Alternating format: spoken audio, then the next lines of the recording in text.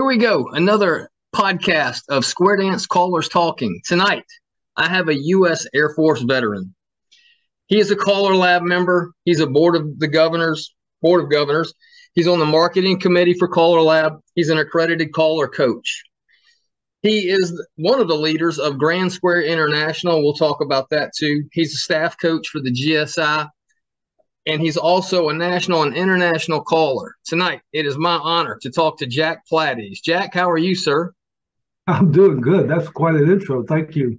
Oh, absolutely, sir. I want to make sure I got everything in there. And like I said, we've known each other for a couple of years now.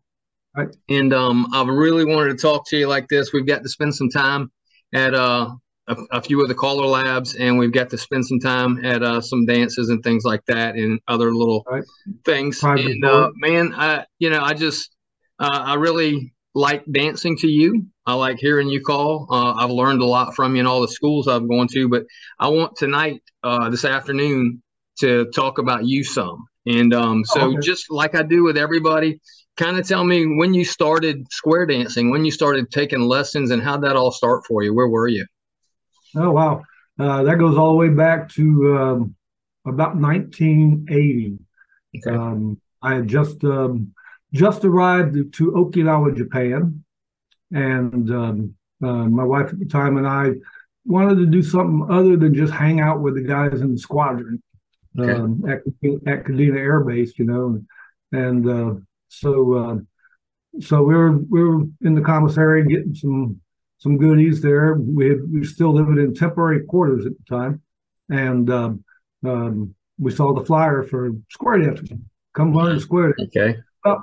Be honest with you, I wasn't really big into doing that. It was not on my radar. I wanted to play softball and bowl and I was 25 years old at the time. No, I wasn't. It wasn't in my wheelhouse at the time. So I pretty much did everything I could to avoid going to square dance lessons. Over in the overseas theaters, and those of you that are military listening to this, you'll understand what I'm talking about. We used to have this thing called the Armed Forces Radio and Television Network.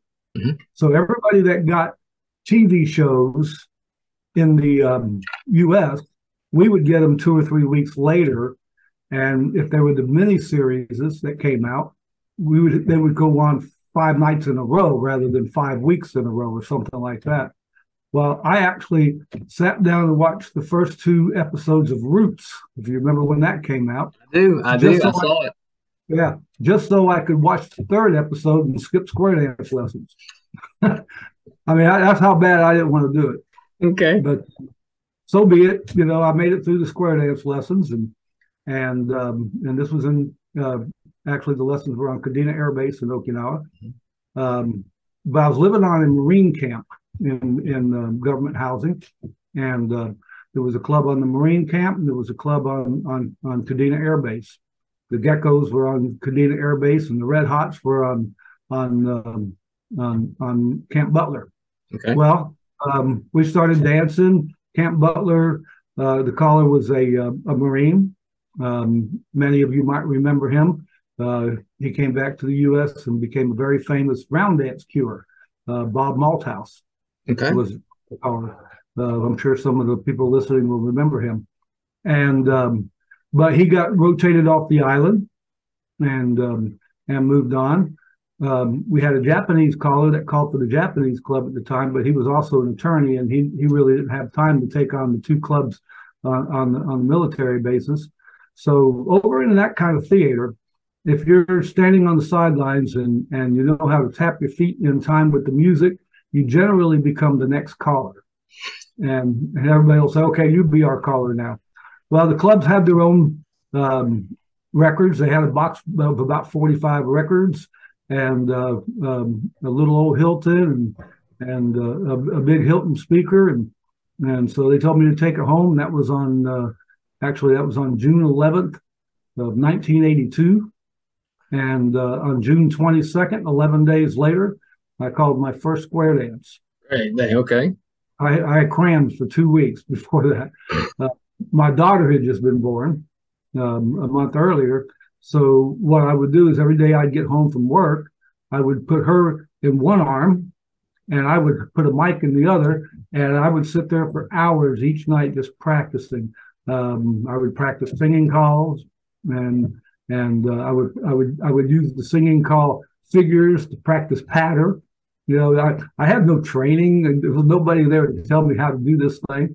All I had was 45 records, and I used them all too. Let me tell you, a lot of chaparrals, a lot of rhythms, a lot of ESPs, and Blue Stars. So anyway, so this went on for a couple of months. I called my first dance, but I would sit down, and we talk about this in the schools. I would sit down and I'd write my choreography. I didn't know anything about modules or get outs or get ins or any of that stuff. I would just sit down and write the choreography based on the cue sheets on the singing call figures. Okay. Well, I was doing this for a couple months, and you know, having a good time at it. And we have 3-4 squares at our clubs over there. Well, every time I would call, I would get excited. I'd look up so I could see what the dancers were doing. I'd look down at my paper, and I'm sure you've been through this too. Yep, absolutely. Couldn't find my place. Lost my place. I screwed everything up. So it was like, okay, everybody run home and let's start this all over. Yeah. Well, this went on for about 3 months. It was middle of August sometime, and in 1982, and I was getting frustrated. I said, you know what? I got to figure out a better way to do this thing. Right. And so we went home after a dance one night, and I went up to the kitchen table, and I made me some checkers out of paper, and I told myself, I'm going to sit here at this table as long as it takes where I can learn how to call without having to read. Gotcha. So in my mind, 7 hours later, it was about 4 or 5 o'clock in the morning. In my mind, I thought I invented sight calling. Yeah, I had nothing else. Yeah. There was nobody else. I invented sight calling. I invented a sight resolution method, and I just thought I was, you know, the big dog at that time, you know. And I couldn't wait to the next dance. And next dance, I employed all that stuff that I taught myself that night, and it worked out fantastic. And you know, so I started doing this sight calling, a sight resolution, and using some of this written stuff.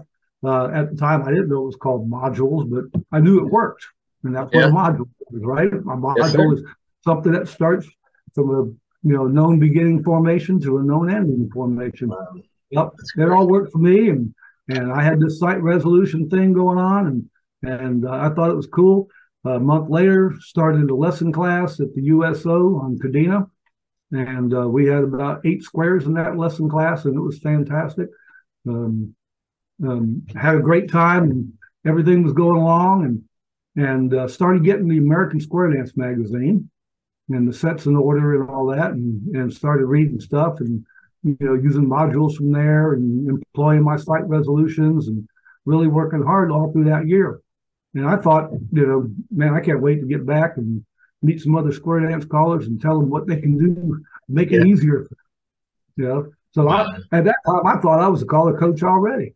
So long story, make it short. So later that following year, the summer of 1983, I rotated out, reassigned to Wright-Patterson Air Force Base in Dayton, Ohio, and came back to the U.S. and then I started meeting other callers and getting material and finding books that I can buy and everything. And I bought this one book by Jack Lasry, and he had this sight resolution method in that book, and it was my sight resolution. Yours? Okay. And I thought, hey, wait a minute, I invented that. As I found out, I did not invent it, but it really helped me develop as a caller because man, I just work hard to get there. The guys these days have so many resources, with the internet, all the websites that we've got and things we can do. Well, back in the early 80s, we didn't have all that, so it was really nice to get back to the States and get some written material, meet some callers, and start getting some really good direction. Got back. I can't believe you were doing that without you. You didn't put checkers in until a couple of months later. You were writing this stuff. Great goodness, that you're just writing it up, just thinking about it. That's impressive. That's all I was doing. I didn't know what checkers were. I had to sit down and I took paper and I cut paper into you know, 8 people and you know, circles for the girls and squares for the boys and I went at it and didn't realize that was what checkers really were. Yeah. Gosh, I mean, now It you've was got pretty computer cool. programs that'll do it all, and But you you don't know, have to move a thing. yeah, I think it made me a better caller. You Oh, know, absolutely. Yes, sir. you know, I didn't get, I don't want to say handed anything, but I had to sit there and you know and develop it myself and you know, so it reinforced everything that I was doing. Everything I did went on paper and so I you know I really I look back on that and I really appreciate that first year that I really studied hard and worked hard, you know, and didn't realize how hard I was working until later. Got into and so they're in 1983. I moved to Wright-Patterson, and that's where I met a fellow named Chuck Myers.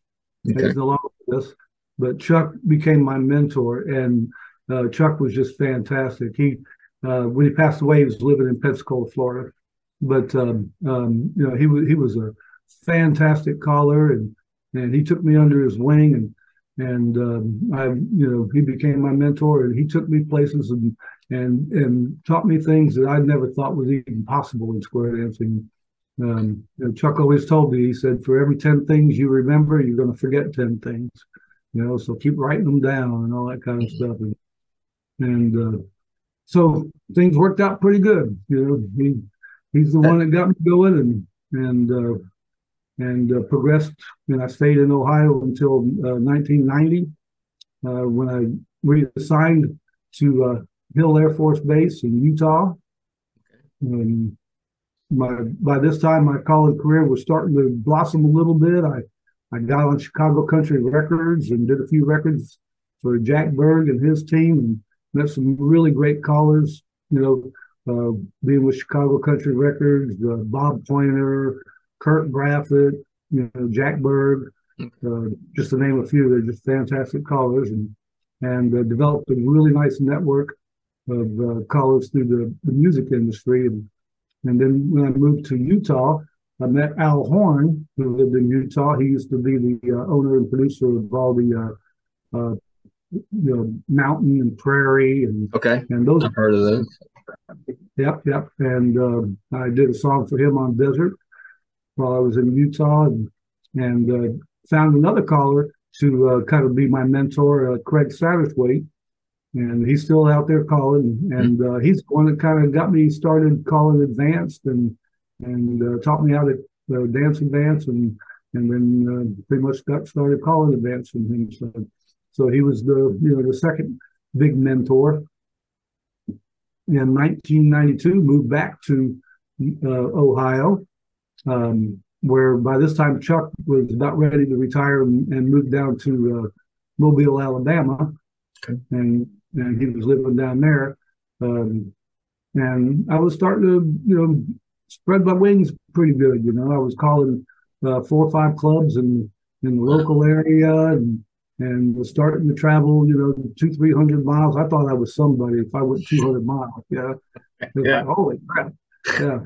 I go 200 miles and make $100, and I thought I was the greatest thing in the world. Yes, sir. I know that feeling. Yes, sir. Yeah. And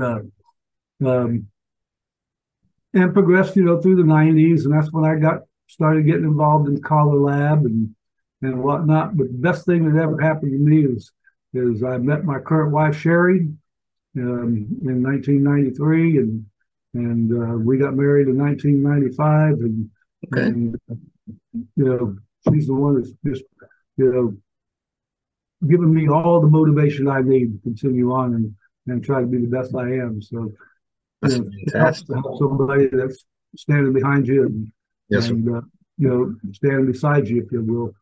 But Sherry's the greatest, and a lot of people love her, and a lot of people think that if it wasn't for her, I wouldn't be anywhere. And I kind of believe that.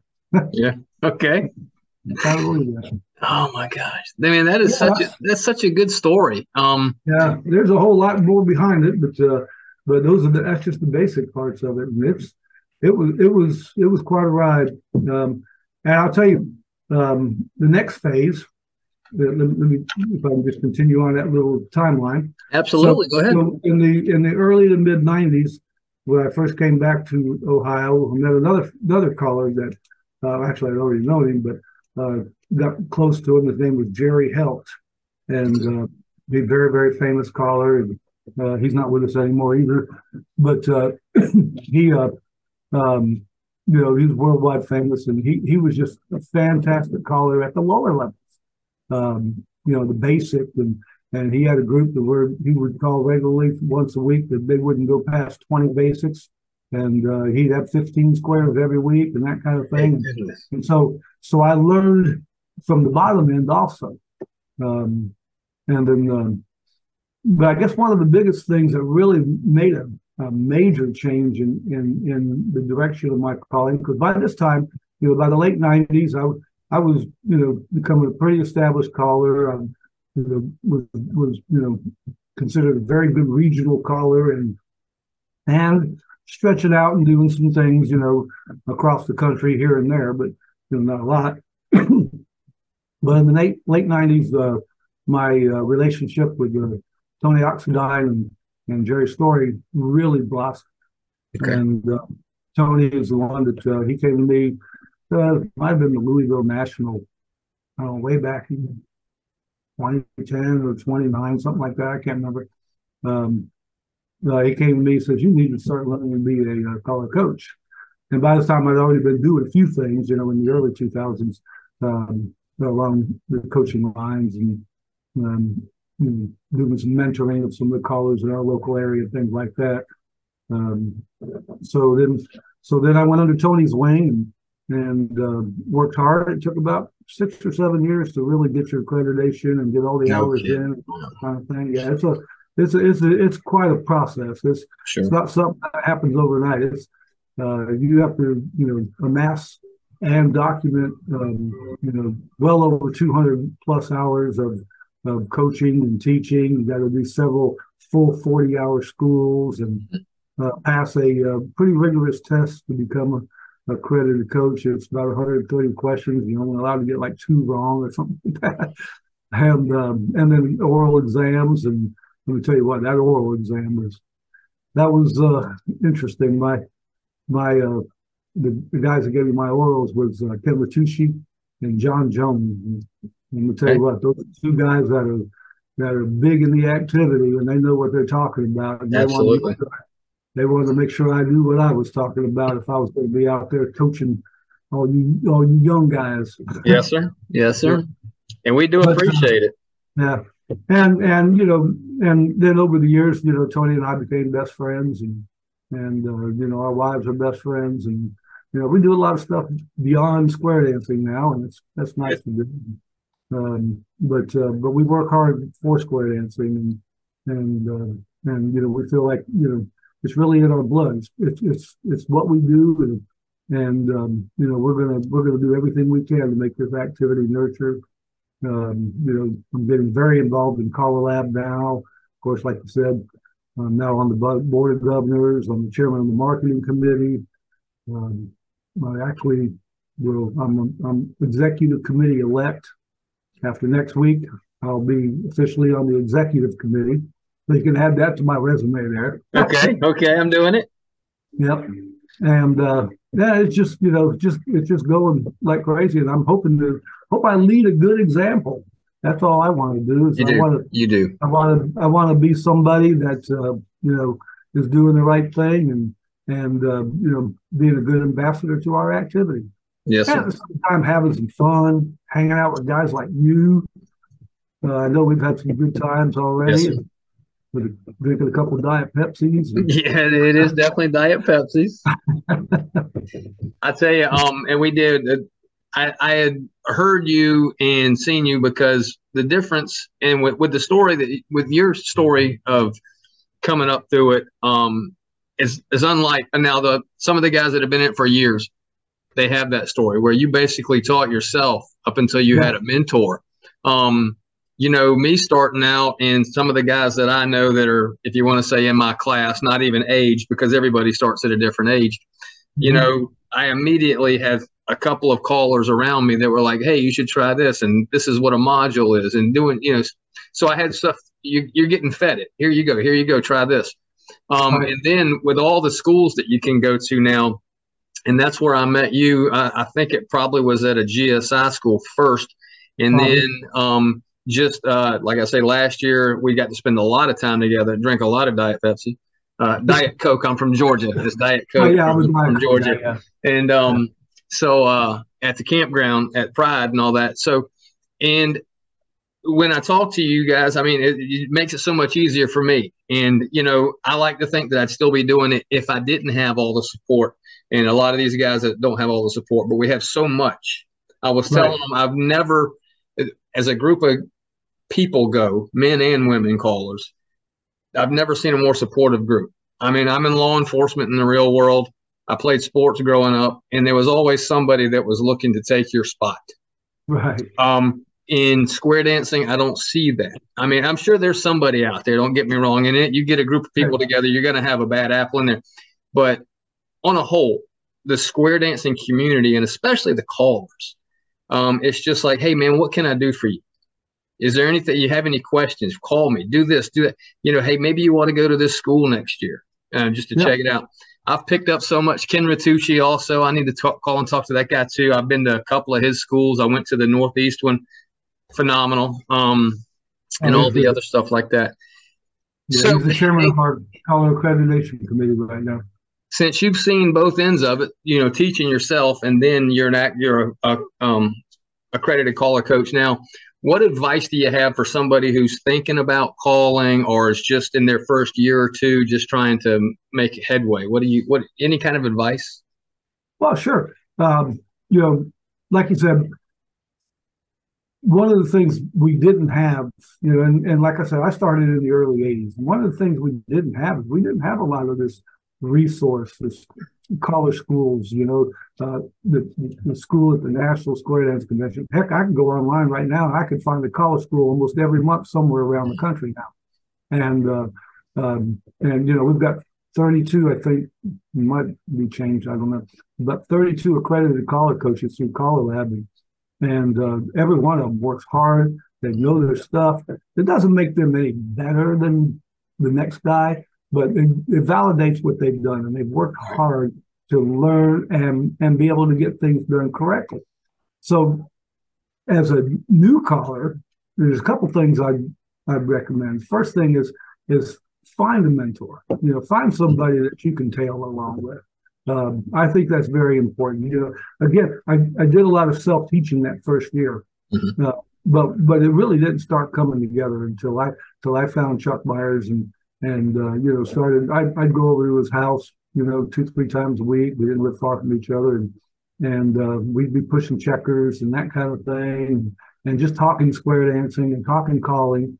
I'd get in the car with him and go to a dance and just kind of watch what he does and believe it or not, a lot of the mannerisms that Chuck had, I still have. Yep, I agree. If any dancers from back then were to come up to me, they say, "Hey, that's what Chuck used to say," or "That's how Chuck used to do it." Yeah. So that first mentor is going to make a lot. Now, here's the big thing about the schools and the accredited caller coaches and whatnot. You can get a mentor, but that doesn't necessarily mean your mentor is doing everything correctly. Okay. Yes, sir. Because a lot of our mentors were self-taught and learned from way back when we didn't have all the resources, and maybe some of the things they were doing was not correct. And so you start doing these things. Your mentor, you start doing what your mentor did. I was very fortunate. Chuck was doing a lot of things correctly. Very few things that you could find anything wrong with because Chuck had the passion to become a very good caller.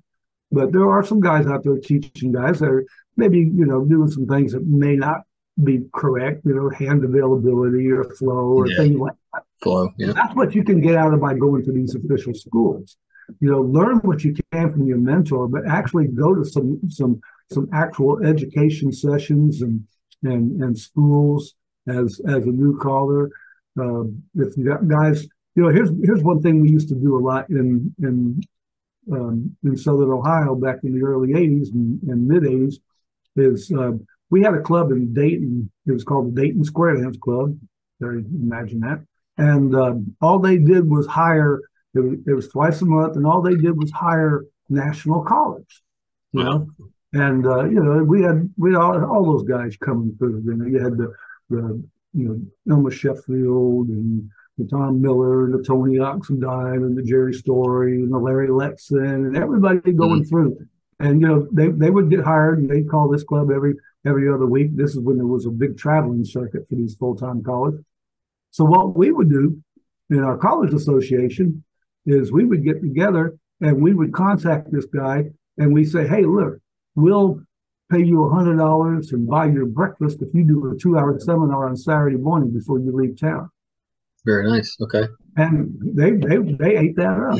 So we would get these national guys come in and we'd have a 2-hour college teaching seminar before they hit town and went on to their next gig. So we took advantage of that. There's not a big caller traveling circuit anymore like there used to be, in the 70s and the 80s and even the 90s. But there's still guys moving around and traveling, and especially these days, we're getting here and there and paying for a hotel room. Well, if you see somebody coming in town, get with your local association as a new caller and say, hey, let's try to get this guy to stick around for a few hours on the next morning before he leaves town, because you can learn something from anyone. Sure. And these guys aren't on the road, and these guys aren't full-time callers not knowing what they're doing. And everybody has got something that will add to, the total experience as you're learning to call. I still go to all the seminars. We recently, our local college association, we had Ted come in and do a weekend seminar. And unfortunately, that was right after my surgery, and I wasn't able to go, but they said it was a fantastic seminar. And even the experienced callers learn something every time one of these guys come through, or girls come through, and there's always something to learn. So don't ever give up on that formal education, but again, most importantly, find somebody that you can tail along with. I got 2 guys that I'm kind of mentoring right now. You probably remember them. Remember Big Ed? Big Tall Ed? Yeah. Yes, I do. Yeah, Ed Via. He's doing a fantastic job. Okay. He's learning. He comes around to the dances. We have sessions together, micro sessions and whatnot. And he's starting to call dances and getting booked by clubs. And nice. And him being 6'9", he doesn't need a stage. And then the other guy is Dirk Iwema. I don't know if you remember him from the school last year. He was brand new at the school in Evansville. Wow. And he's coming along really, really well. So I'm hoping I'm giving these guys some stuff, but I'm telling them both to go out and get into some schools and whatnot. And they're looking up schools. I think one of them's going to St. Louis here for a school pretty soon. Okay. So I don't know what else to say. I agree. And you really, even if you could say this person is the best caller teacher of all time, you still need to see other people, because just like you were saying, I'm going to pick a little bit up from you when I watch you. Sure. Even if I go to dance to you, I'm looking at it from a caller's perspective. I go to dance and I'm so into what the caller's saying. I'm like, okay. And so I'll pick up something from you, and then I'll go and I'll see Hunter Keller, and I'll go dance to Hunter at a convention somewhere, and I'll be like, oh, I like the way he did that. And I'll even go up to him afterwards and say, hey, tell me about that again. I'll write it down if it's a module or something like that. That's called and research. So I get something and just put it all together. So I want to be Plaid. I want to be a little bit of everybody, and then develop your own thing off of everybody. So I like that. And I like that term. That's a great philosophy. Yeah. So, I like that term. I want to be Plaid, just in case you had the ES on the end. Plaid is okay. I'll be that. I'll be Plaid one day. I'll grow up on me. I'll be Pladdys. That'll work out okay. There you go. So, I totally get it. One of the things I used to have in one of my presentations, and I think Scott had it in one of his presentations, was we had the Frankenstein's collar, and we had all these different categories of what makes a great collar, and we showed like choreography, it was Randy Doherty, and presentation, it was Tony Oxendine, and appearance was Dee Dee Doherty, and we all the way down, all the different attributes of a collar, and we had all these fantastic collars. Each collar had a separate attribute, and that we called it Frankenstein's collar, and that's exactly what you want to be. You want to be plaid. You want a little bit of everything. Yes, sir. But you still want to be yourself, and develop your own shtick, using the tools that all these other guys can provide. One of the other things for new collars I wanted to mention is set goals. Set goals. Set your 6-month goal, and then your 1-year goal. Where do you think you want to be? Your 5-year goal. Your 2-year goal. Your 5-year goal. 10-year goal, and say, okay, this is what I want to do. Say, if I'm a brand new caller, in 1 year, I want to be able to call a dance. Right. Okay. I want to be able to go and do a 2 to 2.5 hour dance, and built out about 7 or 8, 9 singing calls, and be able to call 5 or 6 batters, and be able to do that. That'd be 1-year goal. And then say 5-year goal would be is I want to be a club caller. I want to be teaching square dancing and that kind of thing. Your 10-year goal is you want to be a part of the local callers association and start helping develop other callers and things like that. And so set goals. Make them don't make them too easy. Right. Don't say, okay, I don't want to call a dance for 5 years. That's too easy. Yeah. Push yourselves. And then make a plan what it's going to take to get there, and try to figure that out. Always, as a new caller, try to get involved in the local callers association. I highly recommend Callerlab, even for a brand new caller, because there's a lot of great information coming out of Callerlab, and a lot of folks that you can work with and talk to and just kind of network with. Yeah. So get involved in that. Of course, you want to set your financial goals too. You're not going to be making a bunch of money right away. Yeah. It's more of a financial investment than it is anything. When you start talking about music and equipment and computer and speakers and all that, you're going to spend quite a bit of money. It's an investment to start off for sure. And then you kind of figure your way around it, and once people get to know you, there's always something that's like, hey, my first yak stack and all that was given to me by the guy who was teaching me, because he had 2 or 3 sets. And so that really helped me, rather, because especially starting out, I could barely get through 1 tip by myself.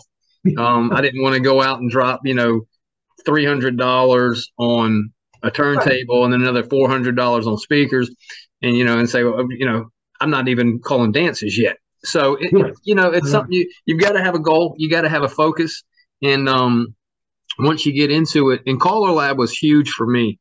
I was progressing what I thought was pretty well locally here in the Atlanta area when I first started out, and calling some tips here and there. And at the time we had about 6 clubs in the area that I would go to, and all the callers, again, like I was saying, every time I'd walk in, they're like, hey, did you bring your microphone? Did you bring a record? And I was like, yeah. So I'd go out in my car, because I never brought all my stuff in expecting to call. That was just one thing I would do.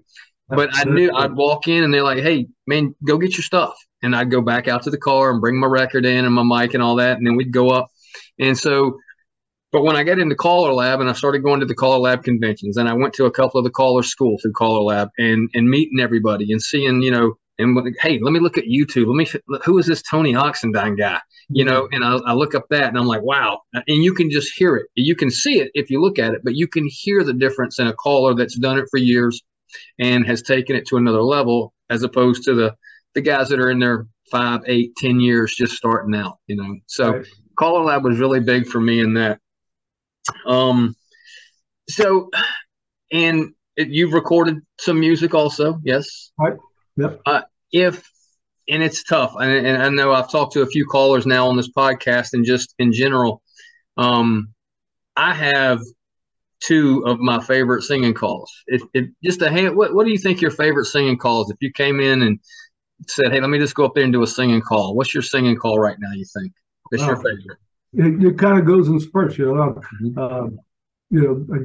I like one for a while, then I like another one for a while.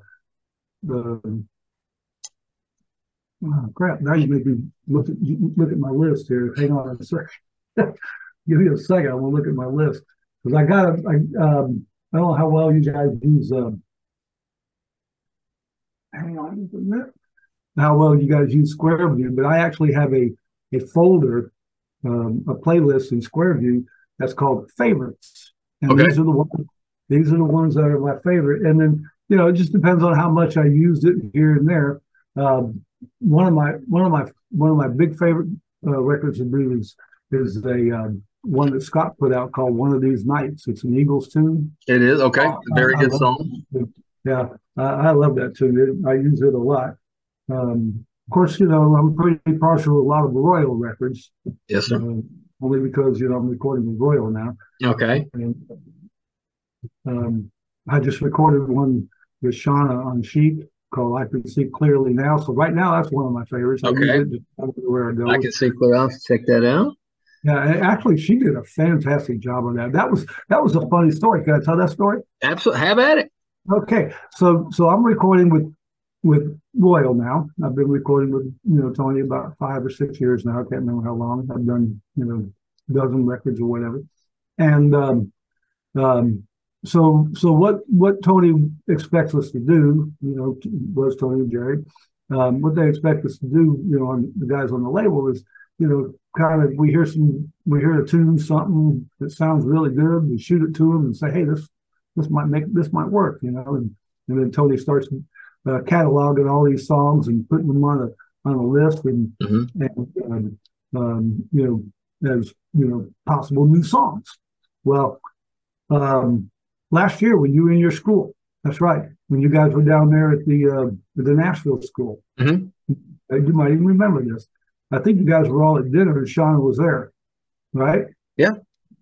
So I was listening to a Christian station. My wife likes to listen to Christian music, and we were driving in the car and listening to the Christian station. This song came on, "I Can See Clearly Now," by Karen Peck and the New River Band, and it was really cool. A nice Christian version of this song, and so I dug it up on YouTube and I shot it over to Tony. Well, apparently you guys were at dinner when it came in, and so Tony's like, "Here, Shauna, listen to this," and it was a really cool version of the song. And Shauna said, "Oh my gosh, I've been wanting to record that. That's on my list." And but not that version. She had the old, I think it was Johnny Rivers or whoever put it out. I think it was, yeah. Yeah, and she heard that version. She loved it, and so Tony said, "Well, do you want it?" And she said, "Well, sure." And then I guess she got to feeling funny about it because here's a song that I pushed over to Tony, and then Tony just gave it to her, right? Which I was fine with that. Well, anyway, so a few minutes later, I think you guys were still at dinner. She's texting me. She says, "You want to record this song on Chic?" And there we went, So I ended up doing that song on Chic, and you were a part of that. That's awesome, man. I did not know that. That's great. Yeah.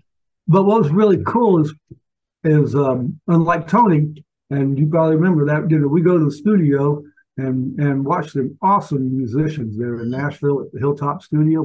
You tell them what song they're going to do, and they chart that thing out, the night before with John, and he charts that thing out, and then he has these copies, he gives them to the musicians, they look at it, and they say, "Okay, we can do this," and then they almost knock it out on the first take, right? Yep. True. I mean, they were that good. They're that good. And then we listen to it a little bit, and we put a voice on it, and go from there. Well, Shauna what I liked about what Shauna did is she actually sent me the music ahead of time, but all she did was send me a raw melody version, no fills, nothing in the background, nothing. It was just the melody track, and that's what I had to practice with. Sorry. So anyway, she wasn't going to release it until like September of last year.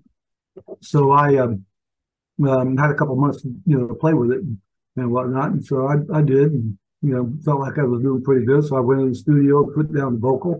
But, again, it was just nothing but the melody track and nothing else behind it.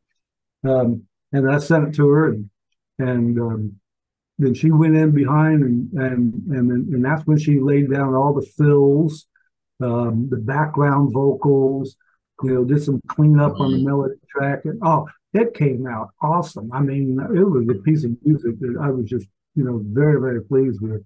So Shauna does a nice job on that. But yeah, you have to check it out. I will. I absolutely will. Yeah. So you were listening to Christian music. What I ask a lot of people too is, not square dance wise, what's your favorite genre of music if you were just listening to it? Probably my favorite genre of music is, well, of course, I'm a 70s kind of guy, but my favorite genre is Southern rock. Absolutely. Very nice. Yeah, I went to high school just a few miles south of you. Where? Valdosta. You went to Valdosta? Yeah. Well, Wildcat. Very nice. No. I actually went to Lowndes County. Lowndes County. Okay. Yeah. I know where Lowndes is. Yeah, I was a Viking. It was in Valdosta, Georgia. I know. I pass Lowndes every time we go to Florida. We go right by the high school, right down 75. Yep. That's our football stadium right there. That's our high school. That's the Vikings, right? Yep. Lowndes County. Yep. I don't have much of a brain when it comes to remembering things, but for some reason, high school mascots and college mascots I can nail all as far as probably to Ohio, more or less. I just knew it was the Lowndes Vikings in the. Oh my gosh, that's great! I had no idea. But I graduated high school in '74, and that was right at the time when Southern rock was like huge, and you had the Allman Brothers and Marshall Tucker and Wet Willie and all those groups, and so that became my genre. That was and to this day I still do it. In fact, on my list of favorites, and let me give you here's my list of favorites. On my list of favorites, I've got Fire on the Mountain by Marshall Tucker Band. Let's see here. Freebird. Freebird, absolutely. Leonard Skinner. Yep. Let's see here. We got Juke Joint Jumping. I recorded that myself. That's easy for me to say, wasn't it? Simple Man. Probably one of my top three. One of my top three singing calls for sure. That's on there. Let's see here. We've got a couple more. What was the Can't You See by Marshall Tucker Band? Can't See. Yeah. I got on my favorites. That's fantastic. Yeah, it's huge. I'm a huge Leonard Skinner fan. Square dance wise also, but just listening to it, love all Leonard Skinner stuff. Yeah. And that's one of my regulars every year at the National with the band, with the Ghost Riders. It's Freebird. Yeah, they really enjoy when we get together with Freebird. I did Simple Man with them in Atlanta at the Atlanta National Convention. Yep. I got to do that with them, so that was a lot of fun. And I was telling that story, Scott Bennett, who actually put that one out. He was the one he was the MC for that hour, and he introduced it. And so that was awesome getting to do the song that he had put out with him standing there. So that was a lot of fun for me, and that it went well for me. So I was really happy with that. Another thing, just about you personally, if you can do it, favorite movie or movies. Well, probably the all-time favorite. It's funny. We were talking about this at work the other day. And it's like, name the movies that you've seen 10 times or more. And one guy's like, oh, I've never seen any movie 10 times. I'm like, yes, you have. You've seen plenty of movies 10 times. I've probably seen The Godfather 1, 2, and 3 a million times. Probably my all-time favorite movies. Okay. I'm a Godfather aficionado. If there was ever, Godfather. Well, we will have to talk Godfather at Caller Lab coming up. Right. Yeah. I'm a Godfather's 1 and 2 guy, not so much 3. But three's a little bit different. But yeah, 1 and 2. And 1 was just, you don't get any better than that. Yeah. I love that. So that's good. Then also in the top 10 for me would be A Few Good Men. Few Good Men. Absolutely. Okay. That, and then I'm a sucker for all the Rocky movies. Mm-hmm. I've seen all those at least 10 times or more. It's like you're flipping channels and you don't know what to watch, and all of a sudden you see one of those, you just stop and watch it. Even if you start in the middle of it. I think right when I don't know how old I was 10, 11, 12, something like that, is when we first got HBO. When it first came out, when you first had cable, because I was TV before cable, but Rocky was on HBO, and I watched, I don't know how many times, 100 or more, because every day I would come home and I would flip on HBO and there's Rocky, and I would watch it over and over and over again. That was the first one. So and then of course with life, everything else with like The Green Mile and my all-time Tombstone is probably my favorite of all. But that's all. I had no idea. The Godfather's a great call. I wouldn't even think about, although it's one of my favorite movies for sure. Absolutely got to be the top. At least 1 and 2 for sure, and 3 is in the top 10. And then of course I like all the Back to the Futures. Mm-hmm. Oh, and sure. Oh my gosh. I actually have 2 chick flicks that are in my top 10. One is Sweet Home Alabama. You ever see that? I have seen it. Remind me at Caller Lab. I'll tell you a great story about that. I don't want to do it on here. My mother-in-law would get upset with me. What else you got? The other one's 50 First Dates with Adam Sandler. You can't beat that. 50 First Dates is phenomenal. I love that movie. Oh, it is the best. My wife and I have watched it so many times on TBS, and whenever it pops up, I'm watching it. I don't care if it's 3 minutes in or 2 hours in. I love the Adam Sandler stuff, but that 50 First Dates doesn't get any better than that. It's really good. We got Caller Lab coming up, and of course we got the Nationals in June, and you have GSI with that. Right. Hey, you know what else I get to do at the Nationals? What's that? I'm the keynote speaker this year. No kidding. That's awesome. Yeah, fantastic. I'm pretty excited about that. Pretty excited. Absolutely, man. I'm looking forward to that. I didn't know. That's fantastic. And my theme, I'll give you guys a head start on. My theme is dance like nobody's watching. Dance like nobody's watching. Okay. The last several years, and I don't want to get into any political discussion, but the last several years, every keynote speech has been about, the dance program, SSD, this and that, and just, how to fix square dancing. Well, my feeling is we need to fix square dancing by just enjoying the activity again, and showing the public that we enjoy what we do.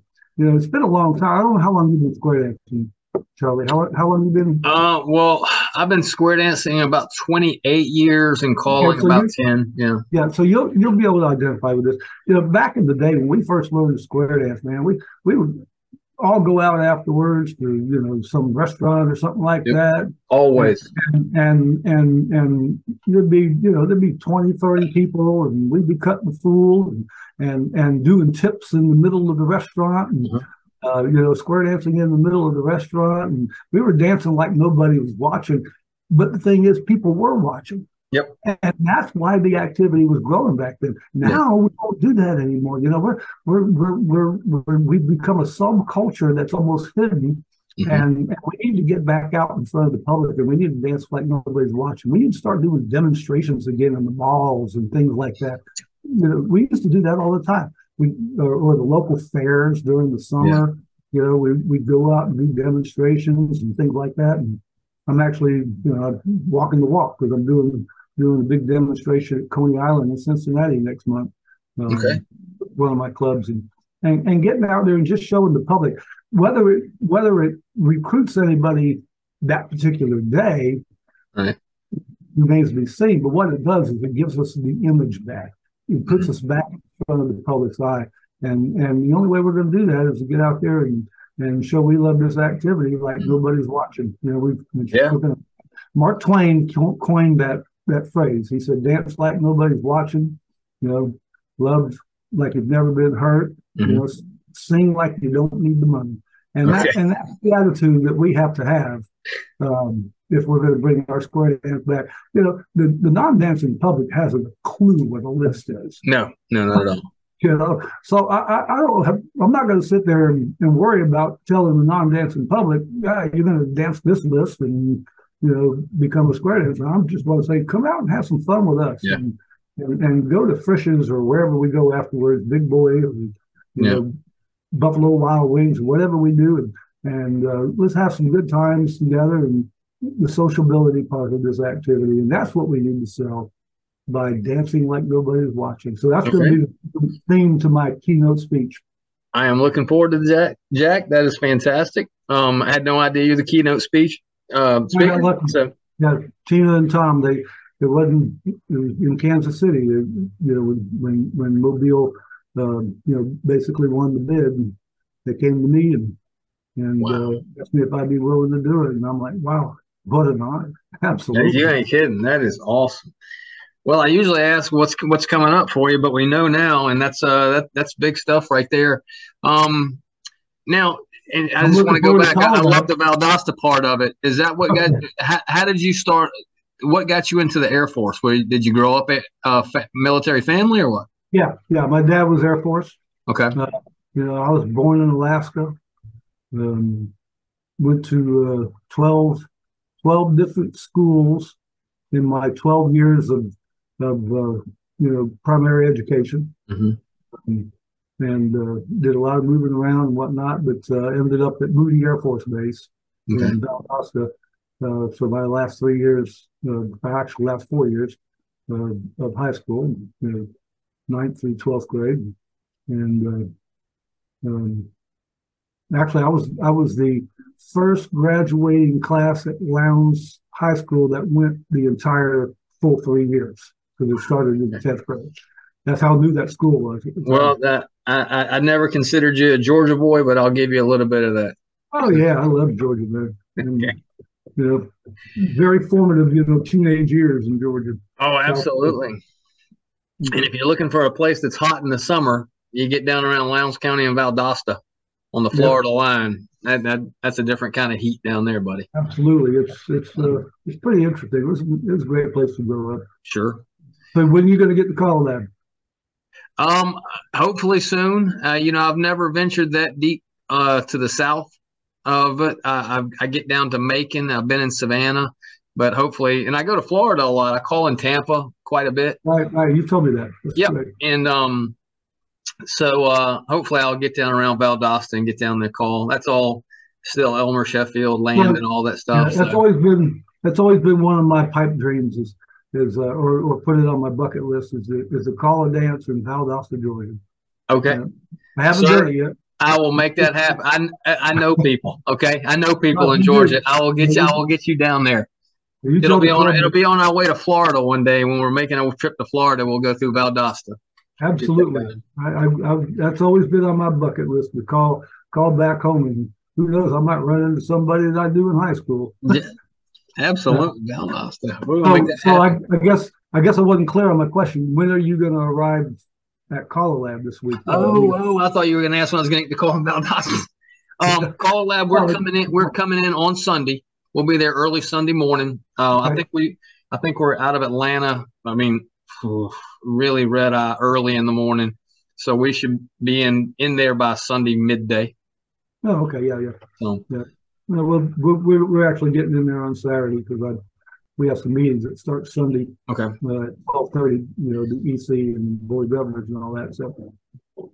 we're going to go in on Saturday, relax today. But I'm excited.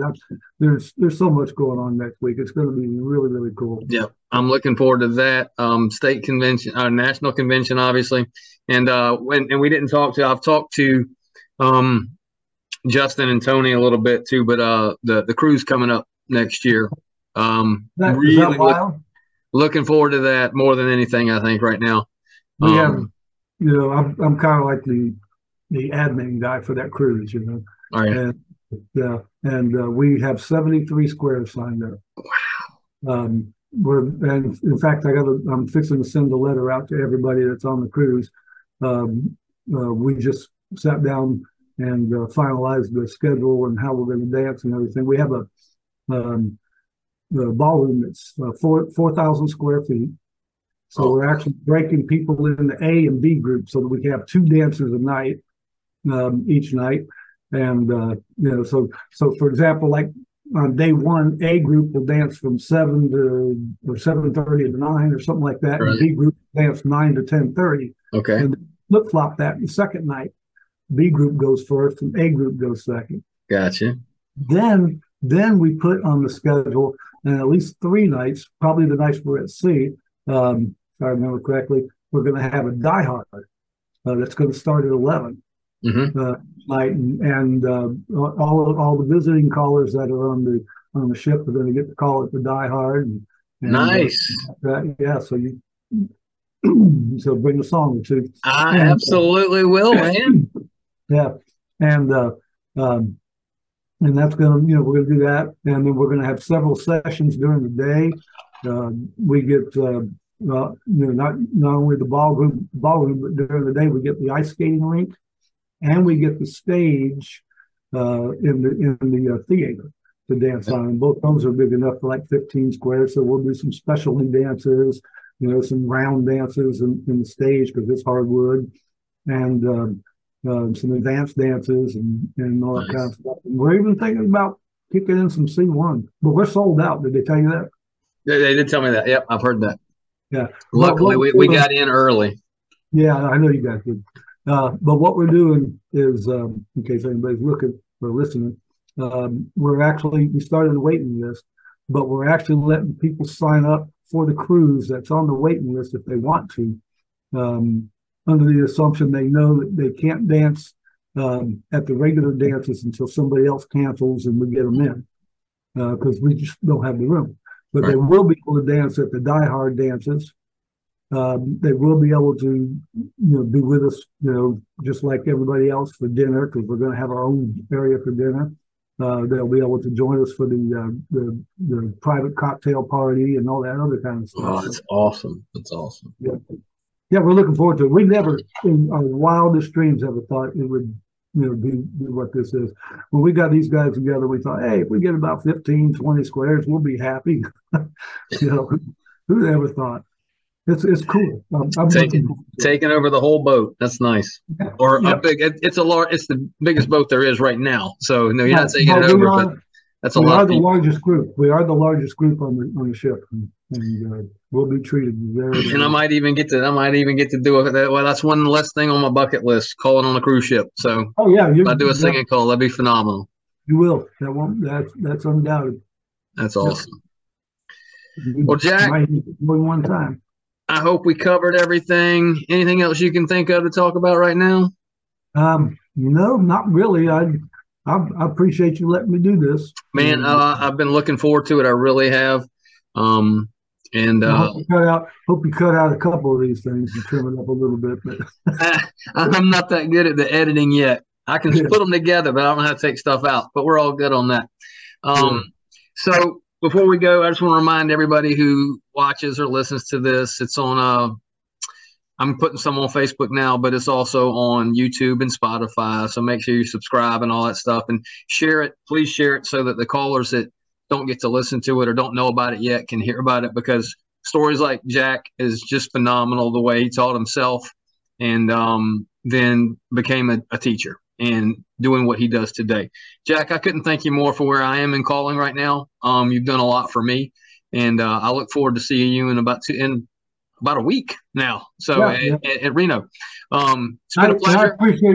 I appreciate what you're doing here and all the things you do. And I tell you what, I really like watching how you've progressed over the years, and you're doing a fantastic job. Thank you, Jack. That means a lot to me, brother. It was great You're talking to you. basically dancing like nobody's watching. Absolutely. That's it. That's the keynote right there, Jack. Great talking to you, brother. I'll talk to you in about a week. All right, take it easy, man. Yes, sir. Bye.